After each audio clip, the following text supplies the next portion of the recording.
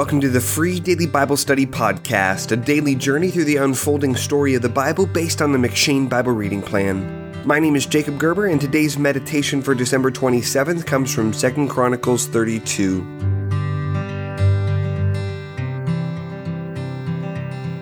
What the chronicler emphasizes in 2 Chronicles about Hezekiah is strikingly different than what we read about this godly king in 2 Kings.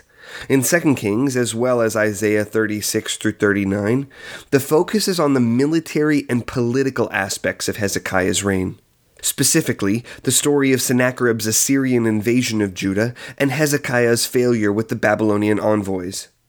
The shape of the narrative for Hezekiah's life in 2 Chronicles, however, focuses more on the overarching theme in the book of Chronicles, which is this: as the nation's worship goes, so also goes the nation.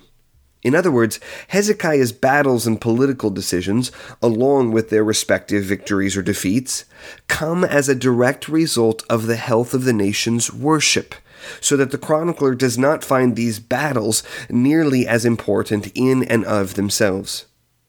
It isn't that the chronicler sees Hezekiah's political and military intrigue as unimportant. We do find a fair amount of detail about these stories here in 2 Chronicles 32. But 2 Kings devotes 3 chapters to those stories, and Isaiah contains 4, whereas we find all of those stories summarized in this single chapter of 2 Chronicles. Instead, the chronicler spends most of his time exploring the worship and religious reforms of Hezekiah so that the ratios are reversed.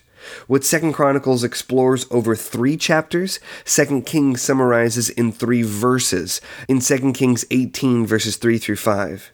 Remember that the chronicler's account of the warrior King David, the king who could not build the temple because of his bloodshed, according to 1 Chronicles 28 verse 3, included only a smattering of stories of David's battles, but 12 chapters of David's reforms in Israel's worship. 1 Chronicles 13, 15 through 17, 21 through 26, and 28 and 29.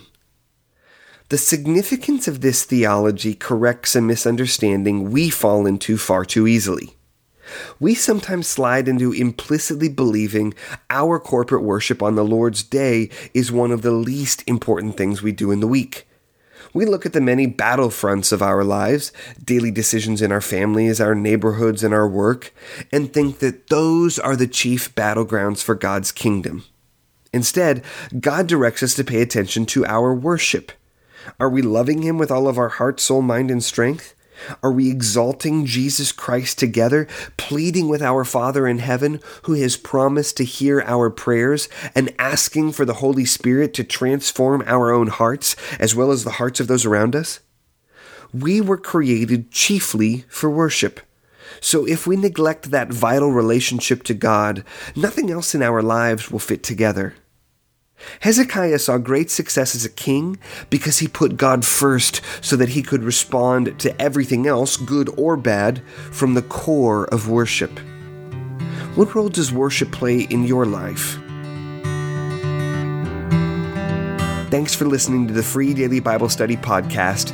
To receive Free Daily Bible Study by email and to get exclusive Bible study content, new book announcements, and special deals, sign up at freedailybiblestudy.com/subscribe.